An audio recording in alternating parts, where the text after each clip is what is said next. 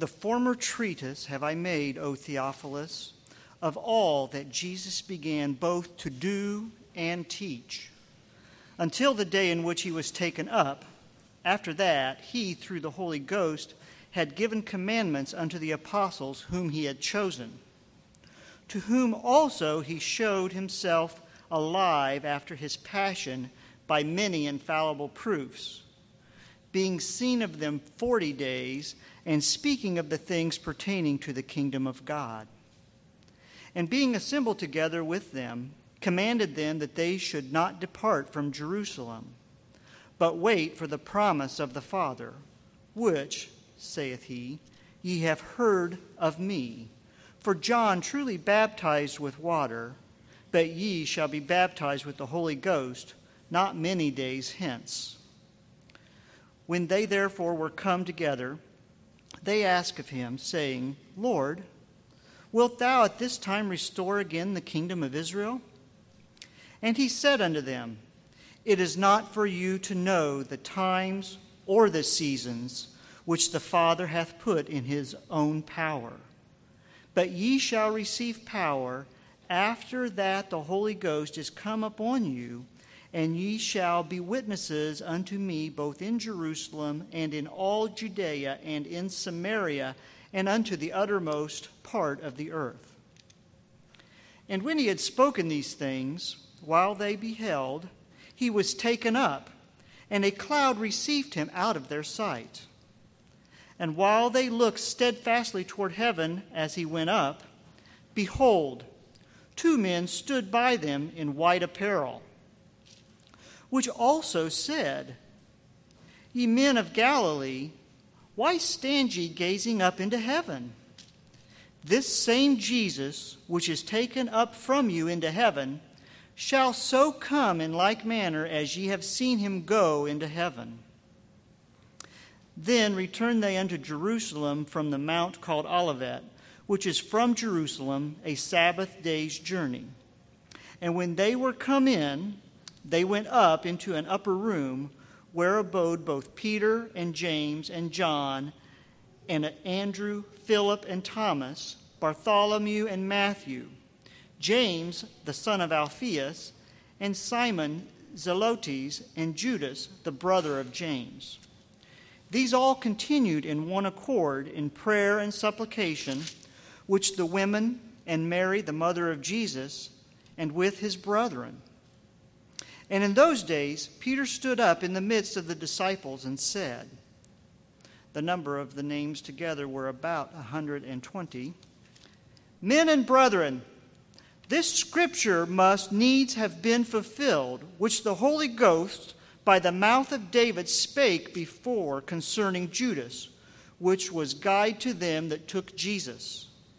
For he was numbered with us, and had obtained part of his ministry.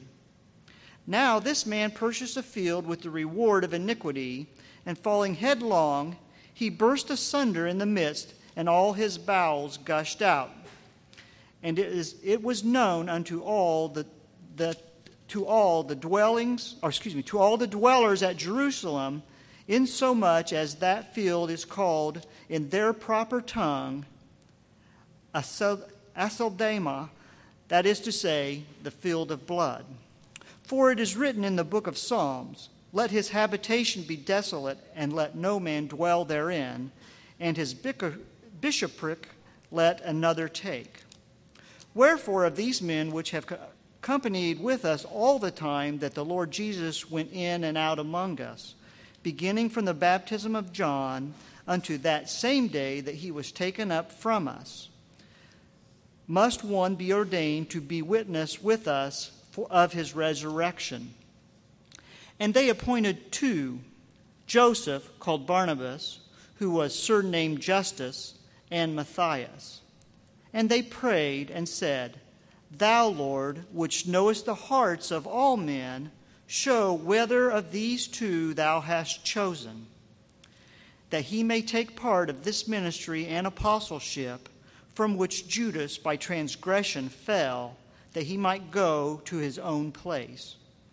And they gave forth their lots, and the lot fell upon Matthias, and he was numbered with the 11 apostles.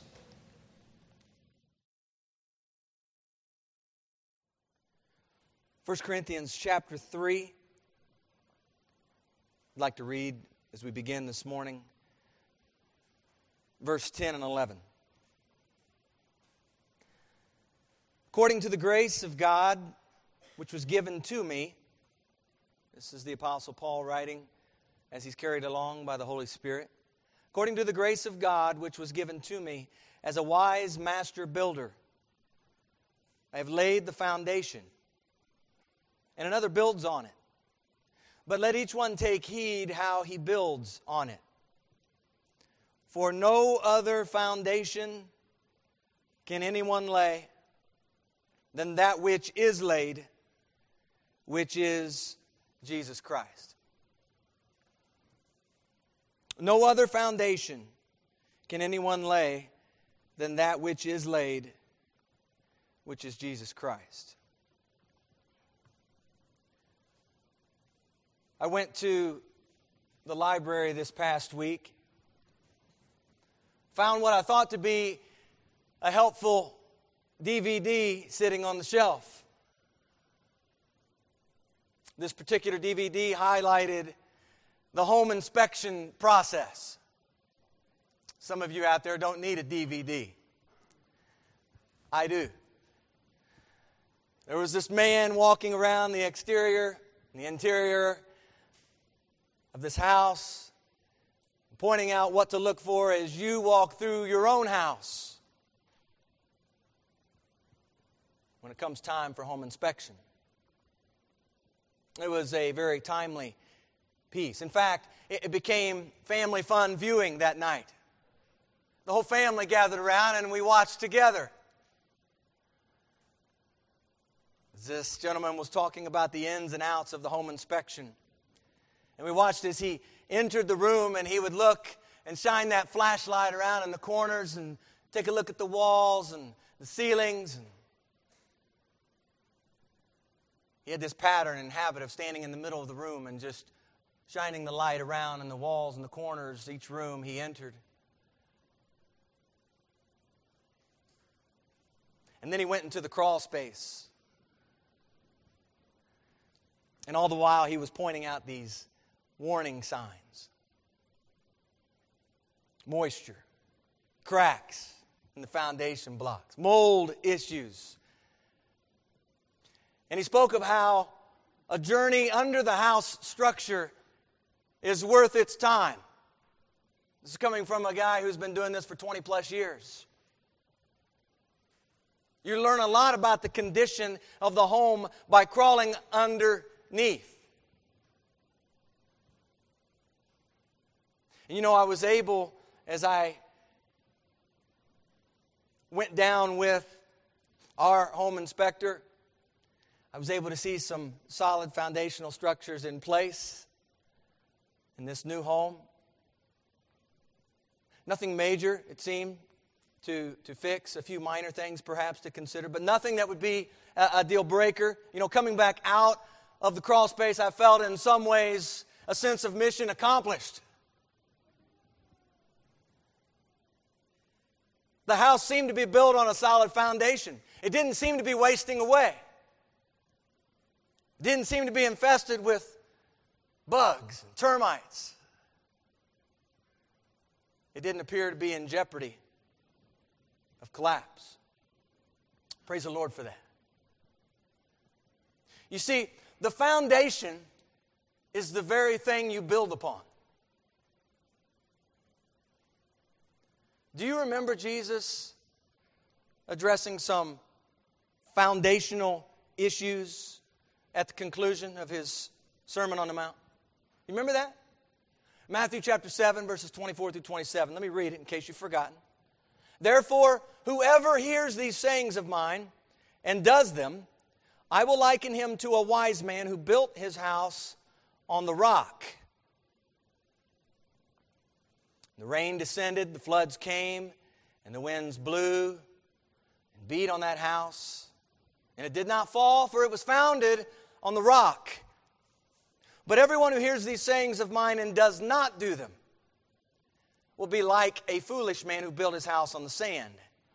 And the rain descended, the floods came, the winds blew and beat on that house, and it fell. And great was its fall. You see, foundational to being a Christian is obedience to His commandments. Amen? Foundational.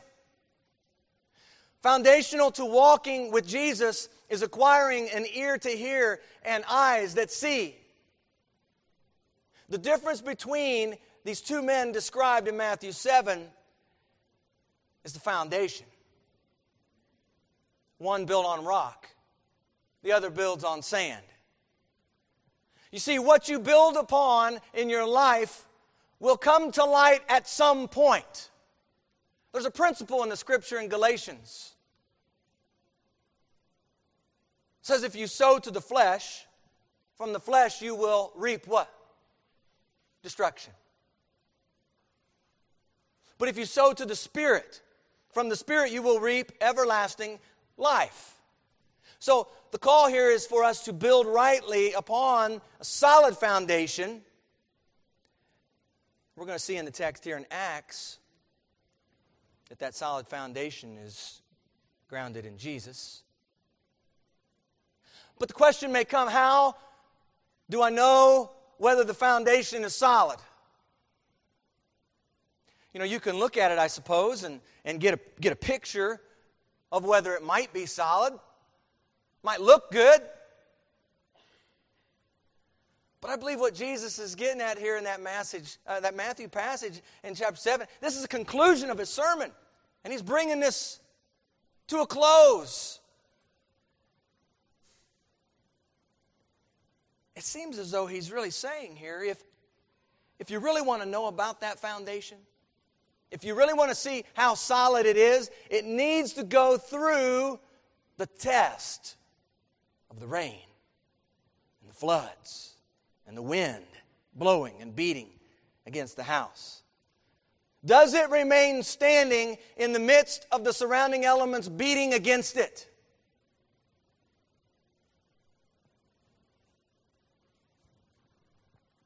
How do you know that your own faith foundation is secure? Doesn't the Lord in His goodness, and I pause right there because there are times, I believe, in our lives when we may not see this as goodness of the Lord, but it no doubt is His goodness. Doesn't the Lord in His goodness take you through situations that test your faith? If you turn just briefly to Deuteronomy, give you an example. Chapter 8. Chapter 8, verse 2, 3. And you shall remember that the Lord your God led you all the way these 40 years in the wilderness to humble you and test you. To know what was in your heart, whether you would keep His commandments or not. So He humbled you, allowed you to hunger, and fed you with manna which you did not know, nor did your fathers know, that He might make you know that man shall not live by bread alone, but man lives by every word that proceeds from the mouth of the Lord. Or what about the end of, when you get to Judges there in chapter 2, near the beginning of the book? You might remember some of those words there, beginning in verse 20. The anger of the Lord was hot against Israel, and He said, because this nation has transgressed my covenant, which I commanded their fathers, and has not heeded my voice, I also will no longer drive out before them any of the nations which Joshua left when he died, so that through them I may test Israel, whether they will keep the ways of the Lord to walk in them as their fathers kept them or not. Therefore the Lord left those nations without driving them out immediately, nor did He deliver them into the hand of Joshua. Skip down to chapter 3, verse 4. And they were left that He might test Israel by them, to know whether they would obey the commandments of the Lord, which He had commanded their fathers by the hand of Moses. Or what about flipping into the New Testament in James chapter 1, My brethren, count it all joy when you fall into various trials, knowing that the testing of your faith produces patience. But let patience have its perfect work, that you may be perfect and complete, lacking nothing. Or what about 1 Peter chapter 1, 3 through 9? It speaks of that testing as though it takes us through the fire and refines us, right? It's interesting how the Lord tests the foundations of your faith. He tests your love, does He not, by putting you around someone who is unloving. Have you ever thought about that? He tests your love not by putting you around a bunch of loving people, but by putting you in the context of someone who is unloving. He tests your patience by placing you in the context of waiting. Anyone had to wait this week? Huh? Yeah. He tests you by putting you in that context. Or He tests your self-control by placing you in the context of upset, angry people, people who are out of control.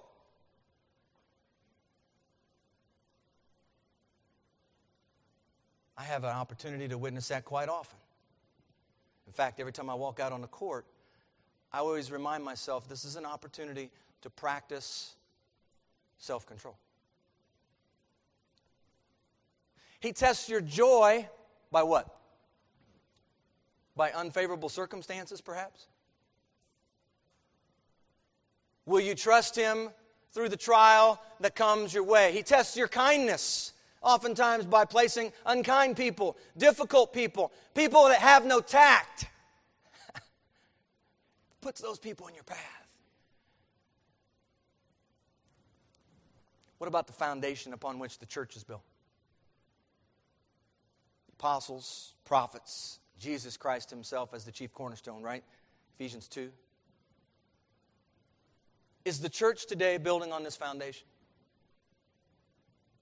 How is the church doing at weathering the constant barrage of storms beating against her? Is the church standing? On one hand, you might recall the words of Jesus speaking to how He is going to build His church and that the gates of Hades will not prevail against it. So from that perspective, yes, the church is standing and will continue to stand because Christ said so. Operationally, though, in the midst of the torrential downpour of gusting winds, is the church today truly standing? Is she standing against the schemes of the evil one? Is she fighting what Paul says later on in Timothy, the good fight of faith? Is she fighting that faith, that fight? Is she in that battle?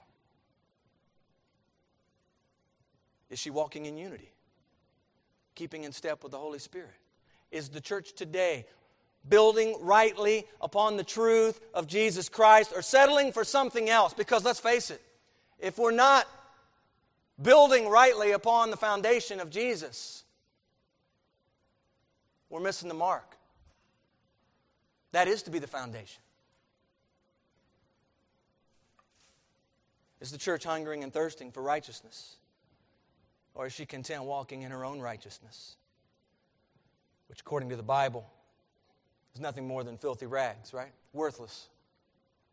Has the church lost sight of what Paul writes so well as he's carried along by the Holy Spirit in Ephesians 1? Has the church lost sight of the unfathomable riches available to her in Jesus Christ? What is the foundation for the church today? In changing times, has the church also seen fit to change out her foundation? Has the church swapped out her foundation in order to be relevant to today's church attender? I use that word with intentionality, church attender.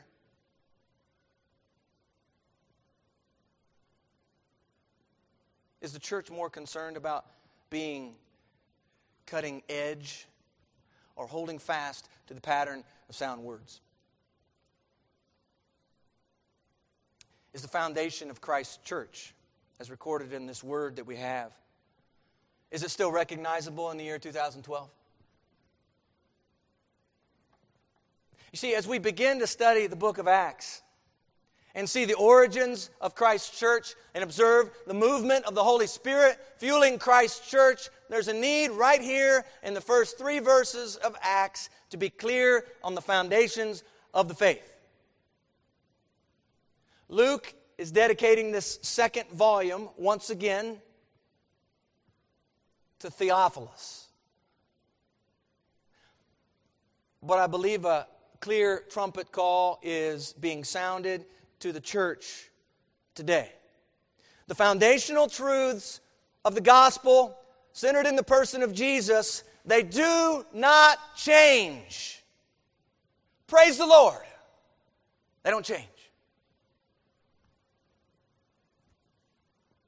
You see, because in just a few short verses, the Holy Spirit is about to come. The day of Pentecost is near. Jesus is about to ascend into heaven to be with His Father. You see, Acts is a continuation of the Gospel of Luke, written also by Luke, as he's carried along by the Holy Spirit. And as you continue into the book of Acts, you will notice that the Acts of the Apostles are truly carried out by the acts of the Holy Spirit. The Holy Spirit is the primary voice, if you will, in the book of Acts. Leading, guiding, teaching, illuminating, filling, empowering, ministering. You see, He is the main service provider, if you will, for advancing the gospel of Christ from the starting point in Jerusalem all the way to the ends of the earth. And that therein is the outline of the book of Acts, chapter 1, verse 8. One writer penned, I believe, a very appropriate name for the book of Acts. The title he gives in this way: the continuing words and deeds of Jesus by His Spirit through His apostles. That's a great title. Very fitting to what we read in this book of Acts. So before the gospel moves forward, before the gospel advances into Judea and Samaria, before the Holy Spirit arrives on the scene in Acts chapter 2, I'd like us to take some time this morning to get clear on this foundation of the faith for which we are called to earnestly contend, right? Isn't that what Jude spoke of? The foundation is provided in the first 3 verses of Acts 1. So let's go beneath the house just a bit here and look and see. And here's the thing we know before we even dive in. This is what's exciting. This foundation we're going to look at is sure. It's solid. It's strong. It's built on the perfect righteousness of Jesus Christ. This foundation never crumbles. It never wears out. It's never in need of repair. It's the everlasting truth upon which we can stand. And so let's see how Luke, the historian, the physician, let's see how he details the account. What is it that characterizes the foundation of our faith? Acts 1, verse 1. The former account I made, O Theophilus, of all that Jesus began to do and teach. All that Jesus began both to do and teach. Okay, so first thing here. The foundation rests upon a person. The foundation rests upon a person. We need to be real clear on that. Okay?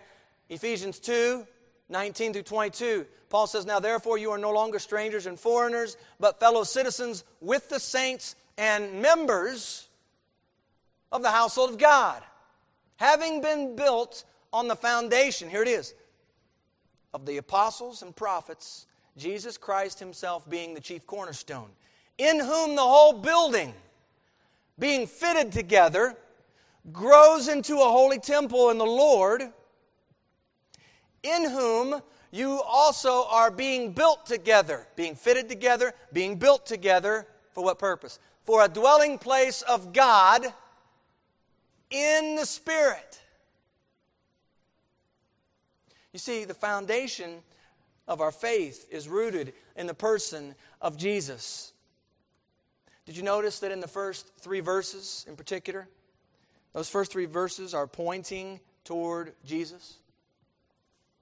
The foundation of your faith, the very truths you hold dearly as a Christian, they all funnel through a person, this person named Jesus. You see, people today want to talk about their good works. And no doubt, the Bible gives a place for those good works. Talks about how important those good works are.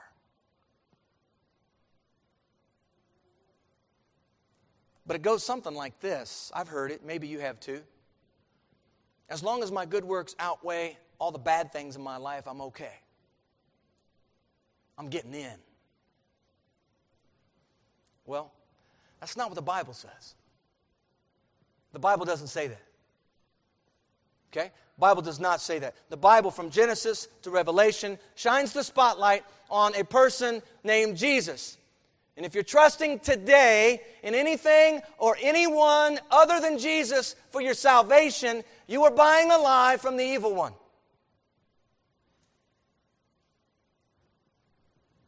I find it interesting today, especially in church circles. How many are pointing others toward activities or events or conferences and camps and books and internet sites and blogs and radio programs, and you can fill in the blanks. Some of which may be very good. But the foundation of the Christian faith is Christ. The foundation is anchored in Jesus. You know, the Bible in Hosea the prophet, this is interesting. The Bible speaks of a time when God's people perished for lack of knowledge. You remember that verse? People rejected knowledge. You know, today, people have a great deal of knowledge. And yet they're not very intelligent. We have all this information available to us today. There are some highly intelligent people today.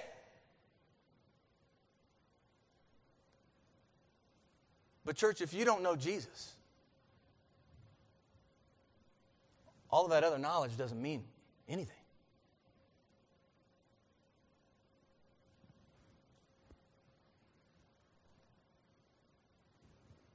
You know, the knowledge accumulated. If we took time to do an inventory, this would be interesting, on what knowledge people had.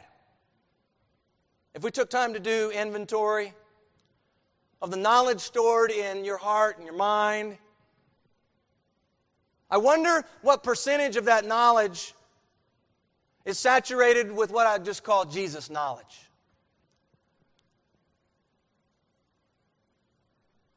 Do you know Him?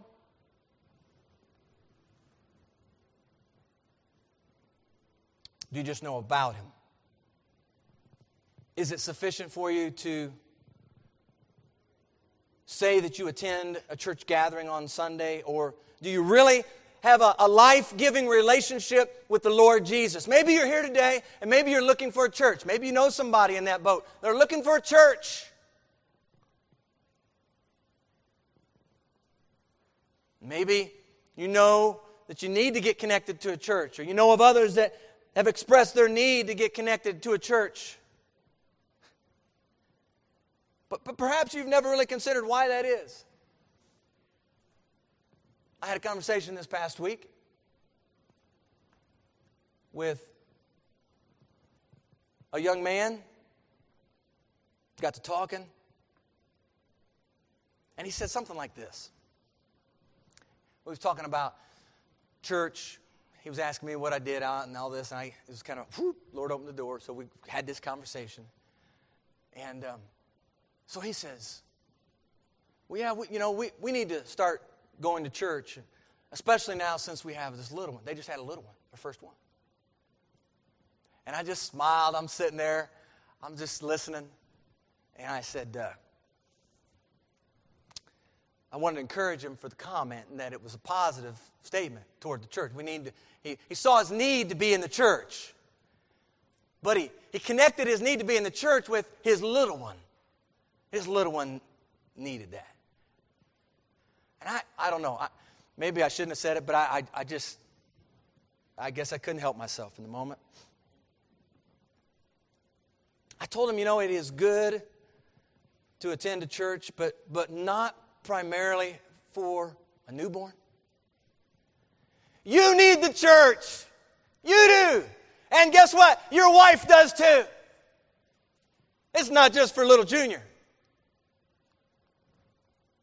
And then I kind of backed down. I didn't say it quite like that, but I backed down a little bit, and then I just kind of tapped him on the leg, and I said, but you'll understand your need to be connected to a church once you have a life-giving relationship with Jesus Christ.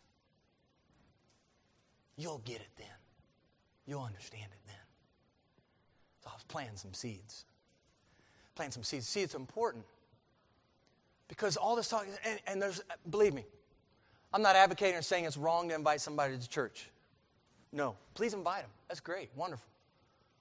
All I'm saying is, people aren't truly going to be able to see their need to be connected into the church until they understand and see their need for a Savior and a relationship with Jesus. Perhaps we've gotten it backwards.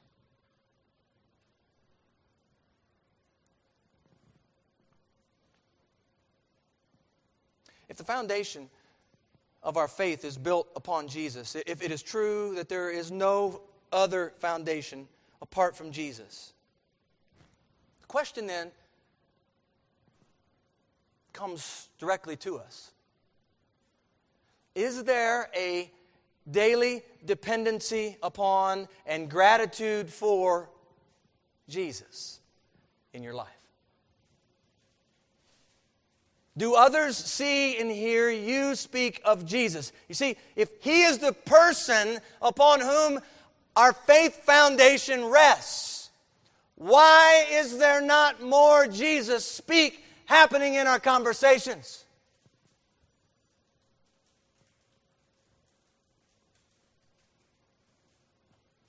Why is Jesus so absent from the lips of those professing His name? You see, Jesus came to earth in the form of a man, right? Fully God. He took on flesh. He tabernacled among us. He walked in our shoes. He experienced the same temptations we face, and yet the Scripture says He was without sin. God sent forth His Son, born of a woman, born under the law, to redeem those who were under the law. God so loved the world that He gave His only begotten Son, that whoever believes, there's the invitation, whoever believes in Him should not perish but have everlasting life. You see, Christianity, church, points you to a person. And in pointing toward Jesus, it makes one of the most exclusive claims. There is one way to God.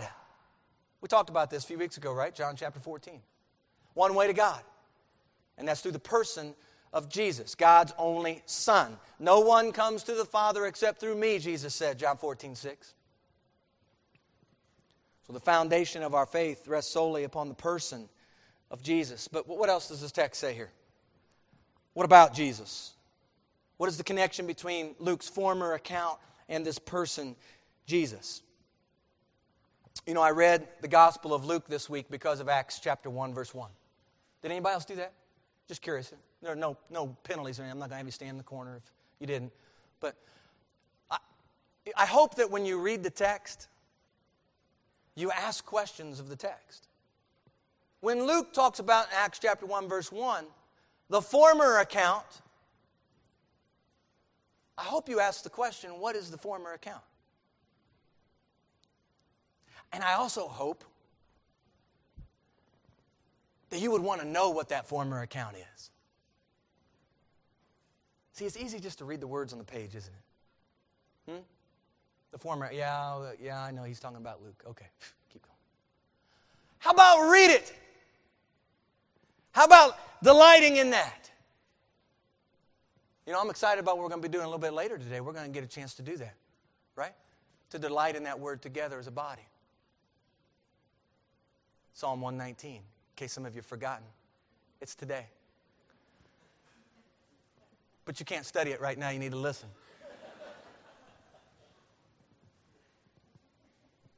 You see, I wanted to refresh myself once again with this former account that Luke speaks of here in Acts. And you know, it was a joy to read it. You see, that gospel is dedicated to the same Theophilus, most excellent Theophilus, Luke chapter 1, verse 3. Not quite sure who this Theophilus is, right? His name's mentioned twice, but we really don't have any other details here, okay? I mean, I could put forward some speculation to you. I'm not going to do it, okay? Someone who was held in high esteem by Luke. Luke writes his orderly account that Theophilus might know the certainty of the things which he was taught.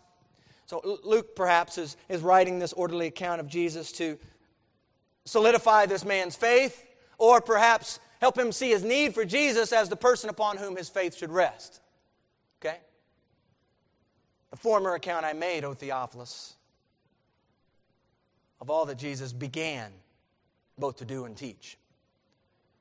So the foundation rests upon a person, and we saw that person is Jesus. But we see something else here, that the foundation communicates a message about this person. The foundation communicates a message about this person.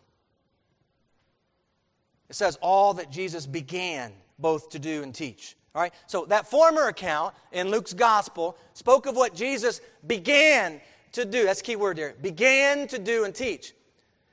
If that's so, then the book of Acts is going to speak of what Jesus continues to do and teach through his chosen apostles by means of the Holy Spirit. All right? Now, there's a misconception that's out there. Let's be real clear on this. Here's potentially some fuzziness. Let's try and make it clear. You maybe have heard this, that the Gospels are about Jesus and the book of Acts is about the Holy Spirit. Or the Old Testament is about God and the New Testament is about Jesus. There might be some word speaking, some mingling of truth in those statements, but I'd like to point us to what I believe something to be a greater truth, greater understanding. See, Luke's gospel speaks of what Jesus began to do and teach. Acts speaks of what Jesus continued to do and teach by means of the Holy Spirit through his chosen apostles. Jesus doesn't disappear when Acts gets going. He just doesn't vanish. It's no longer a solo ministry of the Holy Spirit. No. How do I know that? Well, the Bible says very clearly that Jesus, while he was here, declared the Father, right? John 1:18. Who's the Holy Spirit declaring? Jesus. See, you can't just say Acts is just, we're just talking the Holy Spirit. We're just going to roll with the Holy Spirit. No. Because the Holy Spirit is intricately connected with Jesus, the person on whom our foundation rests, right? We've got to be real clear on that. We're just putting out some, I'm hoping these aren't new things, but boy, we need to be reminded of these. We need to be clear on these things. You see, all 66 books contained right here, they point toward this person named Jesus. Have you ever tried that as an exercise, to take one of the books in the Old Testament in particular? It's a little easier, I understand, in the New Testament to do this, but Old Testament, it's a little bit more of a challenge. To take a book, all right, I'll give you one. Leviticus. And I know when I say Leviticus, I know you're going, oh boy, Leviticus. See, there are many of you probably that read Genesis and Exodus, And if you didn't get bogged down in Exodus by all the stuff in the tabernacle, then you get to Leviticus and it's like, screeching halt. But if we understand what the Bible says about all of Scripture, does it not say that all Scripture is profitable? So you might not get it right now, but that doesn't discount the fact that the Scripture is profitable. Just means perhaps we have a little room yet to grow. We have a little bit more maturity ahead of us. Praise the Lord. We have some sanctifying yet to be done in our lives. So don't just rip out the pages of the parts you don't get, parts you don't understand, the parts you can't maybe directly connect with. How does this apply to me? Let's also remember that's not the first step in our reading anyway. See, sometimes we're too quick to go to that. We need to understand, why is this here? What is this written for? What's the purpose? And then we'll be able to build a bridge, Lord willing. So the foundation communicates a message about Jesus. The text says that the former account communicated something. It spoke of all that Jesus, active agent Jesus, spoke of all that Jesus began to do and teach. All right, so what did Jesus do? Let me just give a starter list. A great starter list from his former account. Luke chapter 4, verse 18. He preached the gospel to the poor. He healed the brokenhearted, proclaimed liberty to the captives, recovered the sight to the blind, set at liberty those who were oppressed. Right? He came from heaven to earth. He performed many miracles. He ministered to those who were sick. He came to seek and save the lost. He declared the Father in his earthly ministry. You see, because he was about, even at a young age of 12, he was about his Father's business, wasn't he? And Luke gets more specific on what Jesus did here in just a moment. What did he teach? Well, let me give you a little sampling. Again, from the former account. That's what we're talking about here. Man shall not live by bread alone, but by every word of God. Isn't that interesting? Because I read a Deuteronomy passage and it said that very same thing. Jesus spoke those very same words. Luke chapter 4, verse 4. Or, you shall worship the Lord your God, and him only shall you serve. Luke 4, verse 8. Or, Luke 6, 27. Love your enemies and do good to those who hate you. Luke 6:28, bless those who curse you, and pray for those who spitefully use you. Luke 6:31, just as you want men to do to you, you also do to them likewise. Or be merciful, just as your heavenly Father is merciful. Luke 6:36. Or Luke 6:44, every tree is known by its fruit. Luke 8:18, take heed how you hear. Luke 8:21, my mother and my brothers are these who hear the word of God and do it. Luke 9:23, deny yourself, take up your cross daily and follow me. Luke 11, 1 through 4 begins our Father in heaven, right? Jesus says this is how then. He taught them how to pray. Seek the kingdom and all these things shall be added to you, Luke 12:31. Unless you repent, you will all likewise perish, Luke 13, 1 through 5. Strive to enter through the narrow gate, Luke 13:24. Whoever exalts himself will be humbled, and he who humbles himself will be exalted, Luke 14, verse 11. Whoever does not bear his cross and come after me cannot be my disciple, Luke 14:27. No servant can serve two masters, Luke 16:13. How hard it is for those who have riches to enter the kingdom of God, Luke 18:24. Jesus says, my house is a house of prayer, Luke 19, verse 46. Luke 20:25, render therefore to Caesar the things that are Caesar's, and to God the things that are God's. You see, he even teaches about our duty and responsibility in this country that we live, right? Our civic duty, if you will. And then we see the Son of Man must be delivered into the hands of sinful men and be crucified, and the third day rise again. You see, he taught about what was going to happen to him. The Bible communicates the message of all that Jesus began to do and teach. The message Jesus communicated came directly from his Father. Everything he did, each word he spoke, came directly from the will of the Father.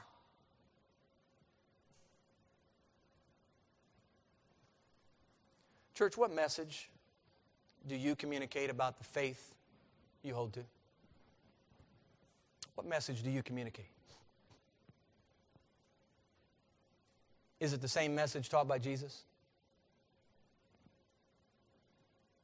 How you communicate this message to others is important. It's important. You know, I was thinking about that as I was thinking about the message we communicate. Because, you know, it's amazing how often the Lord provides examples for me and what I'm doing and ties it into the Scripture. I love that. If you get tired of me talking about that, I'm sorry, I apologize. But I see so many connections. I see so many connections. And I pray that you would see connections in your own life, in your own vocation, where you're at and where the Lord has planted you. But you know, in the game, I'm taught to use what's called federation mechanics. Well, all that is, it means this, that whether I live in Indiana or California or Florida or Alaska, it doesn't matter, anywhere in the 50 states of the United States, I ought to be able to go and when whistle blows and there's a travel, I ought to be able to see this. That's uniform. That's standard for travel. That means you violated, that means you no longer get the ball, that means the other team now gets the ball. Okay? There are standard mechanics, signals, if you will. When you blow your whistle, you are immediately communicating. And communicating, it becomes very important. You see, this common language with which we're to communicate, when you don't communicate on the court using the right mechanics or signals, you can distort things pretty quickly. And while it's important to communicate a clear message, as an official, it is imperative for you to sound forth a clear message of the faith upon which you stand. Can you articulate the very things you believe about Jesus?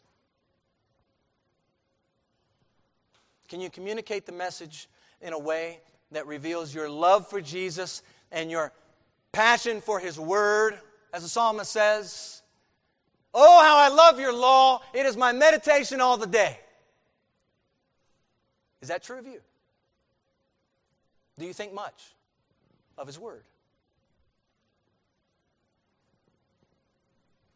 Are you able to give someone a reason for the hope that lies within you? When's the last time you communicated the message of Jesus with someone?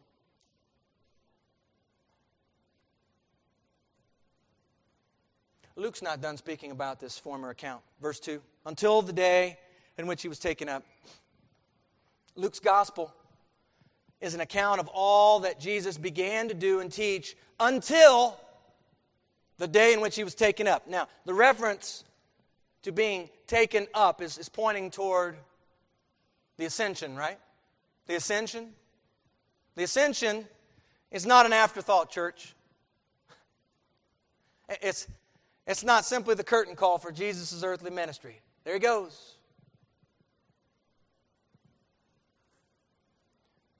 The ascension was necessary, according to Jesus, in order that the other counselor might come. You remember that? We talked a little bit about that in John's Gospel a few weeks back. John 16, Jesus says, "If I depart, I will send Him to you." He won't come as long as I'm here, but if I depart, I'll send Him to you. You know, it's interesting to note that the ascension is where Luke ends his gospel account. The ascension is also at the beginning of the Acts account. In Acts 1, 9 through 11. One writer says that the ascension was the watershed between the two phases, earthly and heavenly, of the ministry of Jesus Christ.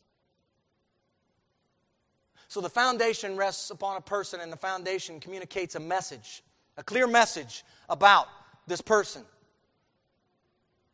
But I think there's one more thing here in the text that would be helpful for us to see. The foundation is central to the course of human history. The foundation is central to the course of human history. History is much more than a beloved school subject. How many of you here enjoy studying history? Good. probably have your own categories of history that are your favorites, right? Like, how many World War I, World War II folks you like studying that period? Anybody? Okay, a few of you like that, right? Okay. Civil War, Revolutionary. See, there's some good stuff, right? Lots of points on the timeline, if you will, of history that are a great joy and delight to be able to not only study but also see providentially how the Lord orchestrated these things in history. I'd like to maybe ask the question as well, especially to those of you who enjoy history. For what purpose do you hold it so dearly? You know, I trust that for every believer in Jesus, the greatest marker on the timeline of history is Jesus coming into the world to deal with the sins of men once for all. You see, Jesus lived a relatively short period of time, didn't he? When you look at that huge continuum of history, and you find there on that continuum, and you can put the little blip right there, Jesus came, and he wasn't here very long. He wasn't here very long.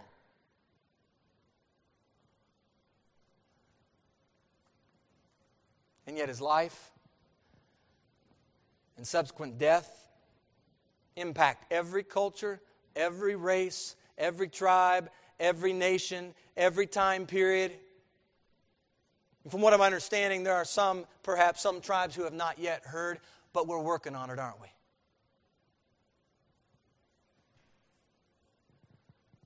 The foundation I'm speaking of this morning is historical like none other.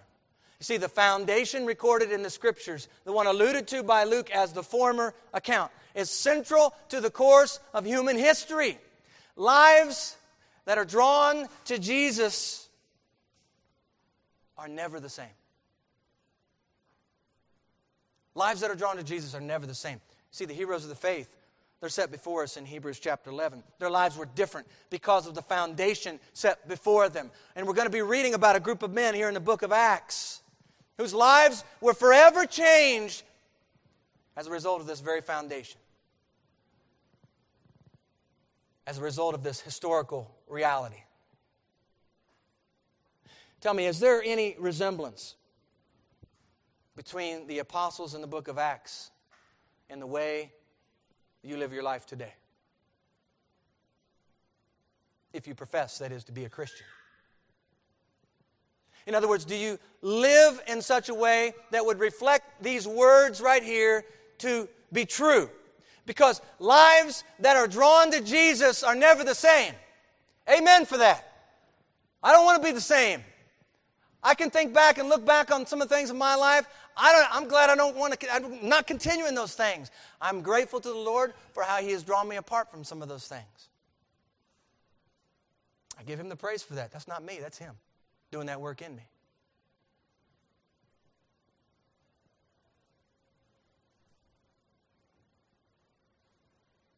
If this foundation is central to the course of human history, then it plays no favorites. It's not for just a spiritual elite group of people, not for some inner circle, but for whoever believes in Jesus, right? It's intended for those who see their need for a Savior. It's provided to deal with your sin problem. Contrary to what might be heard today, there is a sin problem. There's a sin problem. It needs to be dealt with. It goes all the way back to the first book of the Bible. The good news of this historical foundation is that sin's double cure. Remember the song? The double cure?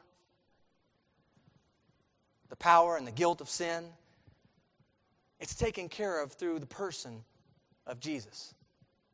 Or what about the hymn, Jesus paid it all? All to Him I owe. Sin had left a crimson stain. And what did Jesus do? He washed it white as snow. Look at those details in Acts 1, 2, and 3. Until the day in which he was taken up, after he, through the Holy Spirit, had given commandments to the apostles whom he had chosen, to whom he also presented himself alive after his suffering by many infallible proofs, being seen by them during 40 days and speaking of the things pertaining to the kingdom of God.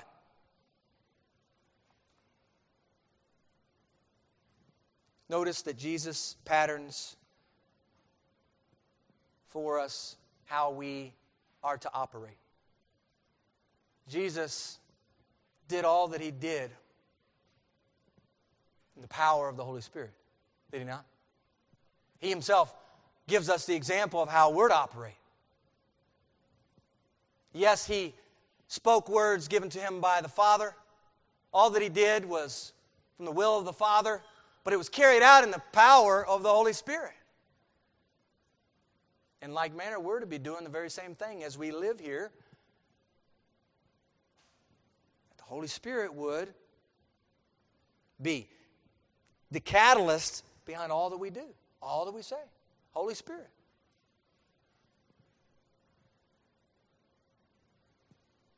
And you know what's interesting is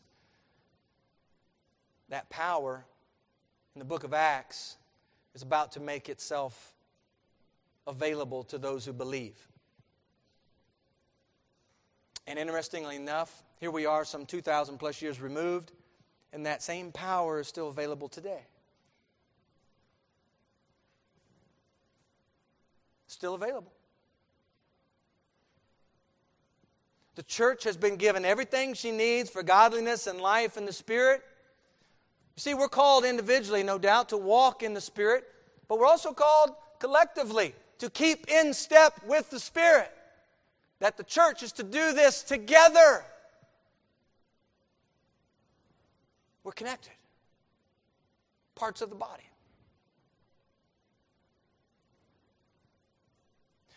Many commandments Jesus gave his apostles, and by extension gives to us even yet today. Just before going to the cross, he spoke to them about loving one another. You remember that? Just before ascending, he spoke to them about making disciples of all nations, and he reminded them that he would remain with them to accomplish these very things. The presence and power of Jesus would accompany these men long after Jesus ascended. And that would happen through the ministry of the Holy Spirit. You see, one of his roles is to point you to the very things of Christ. He is all about declaring the name of Jesus. If that's so, then it's good to ask the question, is the Spirit of Christ in you?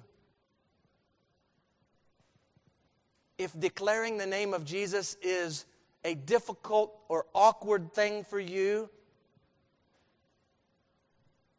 have you considered that it is the Spirit who points you toward Christ to speak of Him? If you do not have the Spirit of Christ in you, that might explain why you speak so little of Jesus. You see, the Spirit, listen to this, the Spirit can't help but speak of Jesus.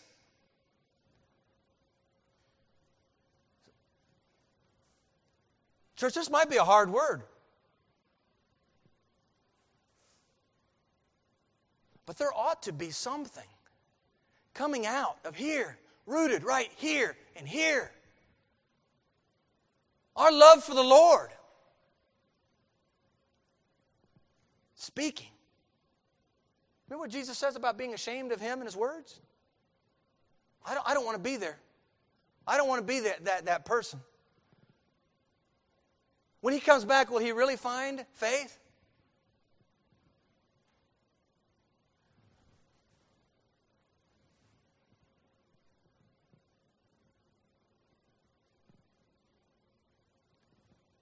You see, Jesus' ministry, one writer, Jesus' ministry in the Spirit's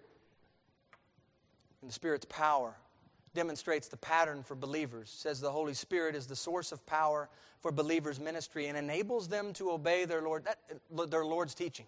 That's key, right? The source of power for believers' ministry and enables them to obey their Lord's teaching. Some of you might be sitting here, I'd like to obey, I want to obey. Well, maybe part of the problem is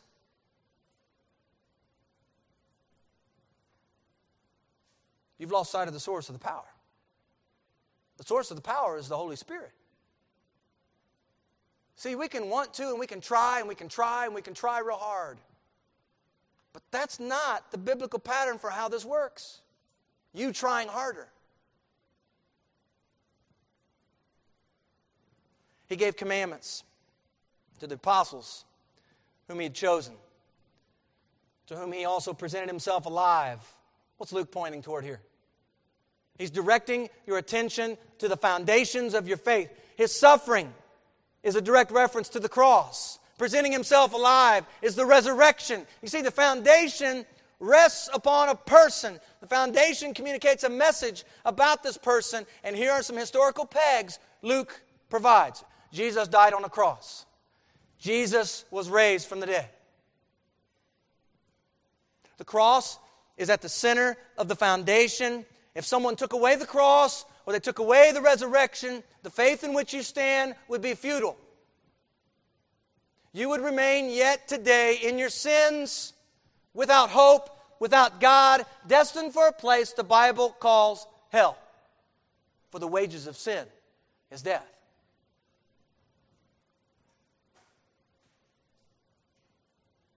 Reminded of the words to a song. It's about the cross.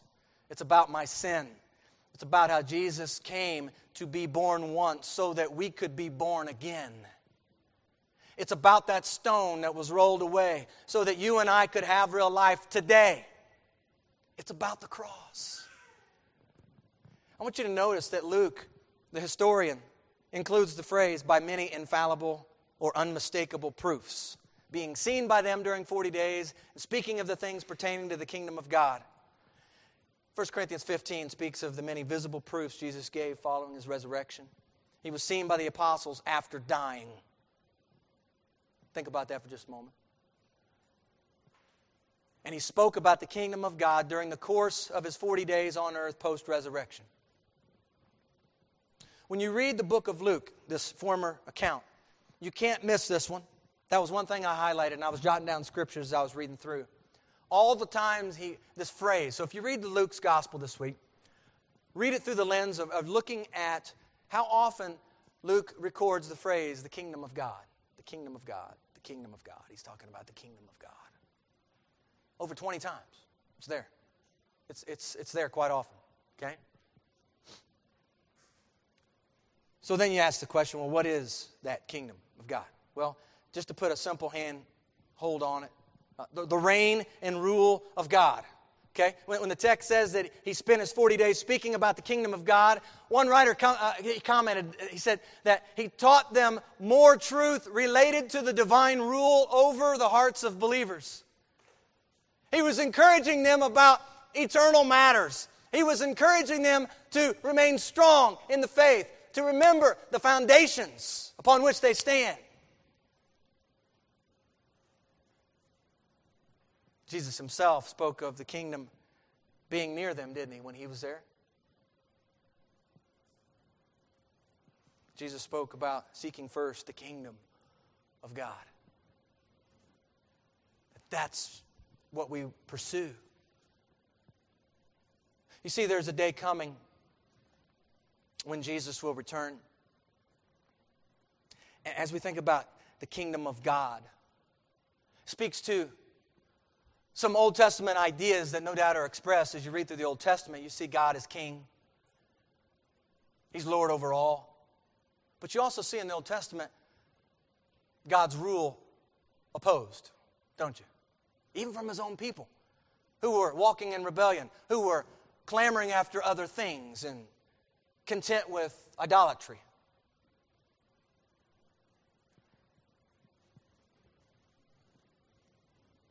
The Bible declares that a day is coming. Because of this day coming, the Bible calls the church to be about exhorting one another daily. This day's coming.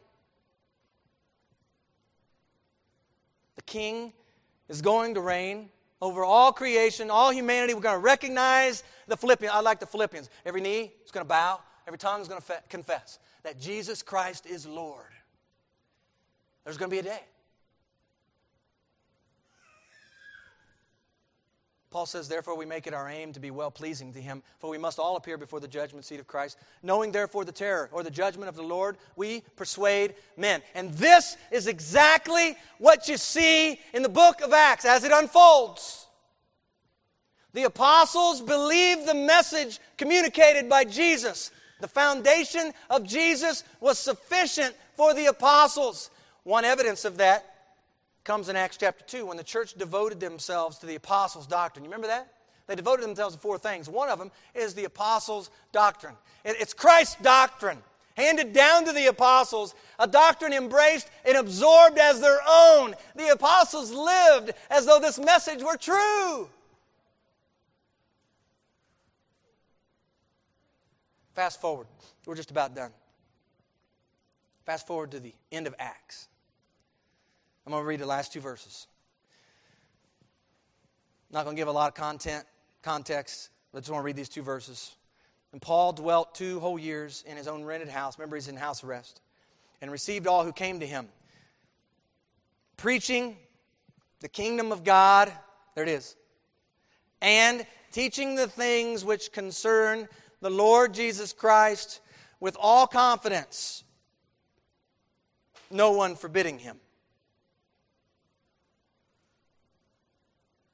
Church, the Scriptures impress upon us today the need to preach these foundational truths, the need to speak of the kingdom of God, to address the rule and reign of Jesus, the need to teach others the things that concern your Lord and Savior, Jesus Christ, and to speak with all confidence. If I could do one thing this morning, just to encourage you and exhort you to speak with all confidence. What can man do?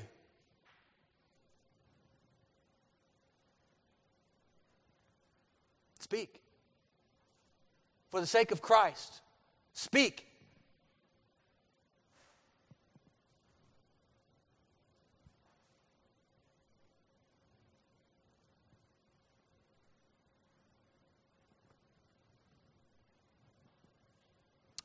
I was reminded about that period of time I was down under the house in that crawl space looking at the foundation. And I don't know that anybody I don't know if you know somebody, let me know, but I don't know of anybody who has a clean crawl space.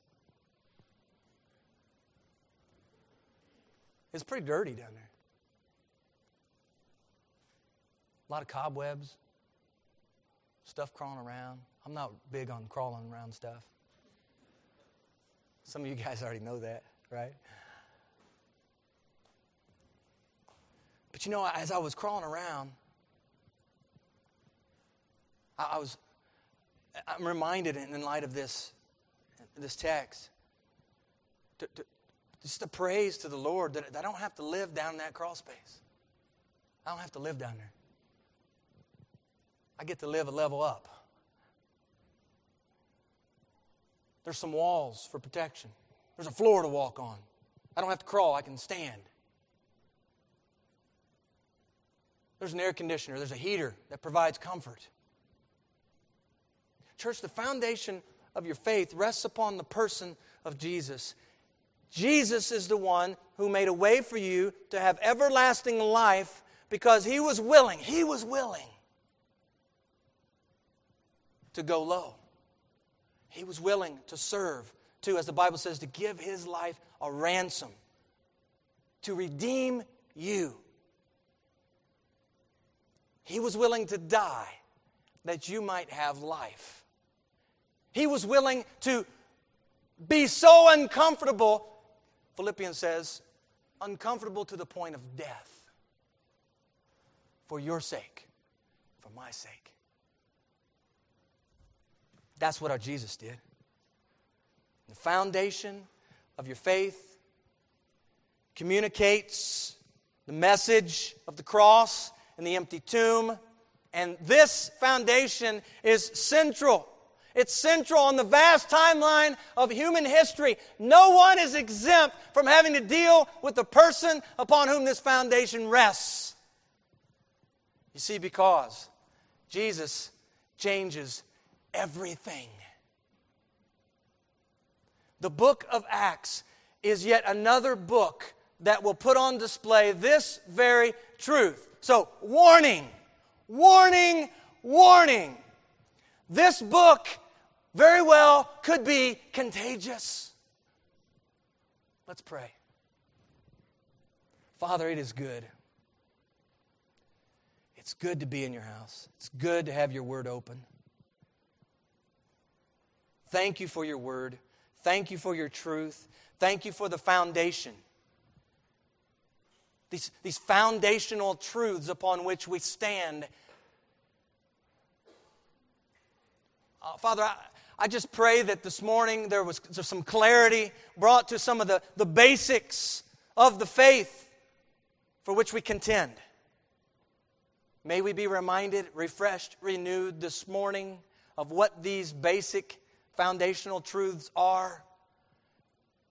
May these words cause us to go back and look at your word, to ask of you what you would have us to know and how we might live this life that you've given to us, how we might steward it well for your glory.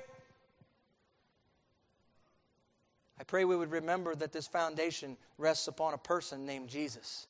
That we would remember that the foundation communicates a message about this person, Jesus.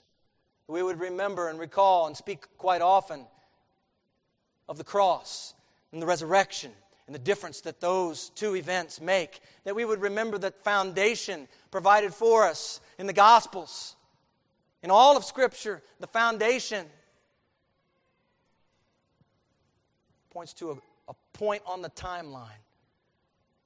It's a central point on that timeline of human history. There is not one person here who can escape that very timeline event. Oh, Father, I pray today that as we have heard your word, Lord, that we would truly be changed. That as our lives are drawn to you through Jesus, that we would desire for our lives to be different. That we would desire for our lives to be changed. That, Lord, as we see the change, as we see the fruit that comes out of the change, Lord, that we might then be able just to give you praise and give you glory and thanksgiving for what you've done in and through us. The power of the Holy Spirit reminding us, speaking to us the very words of Jesus himself. Thank you. It's in Jesus' name we pray. Amen.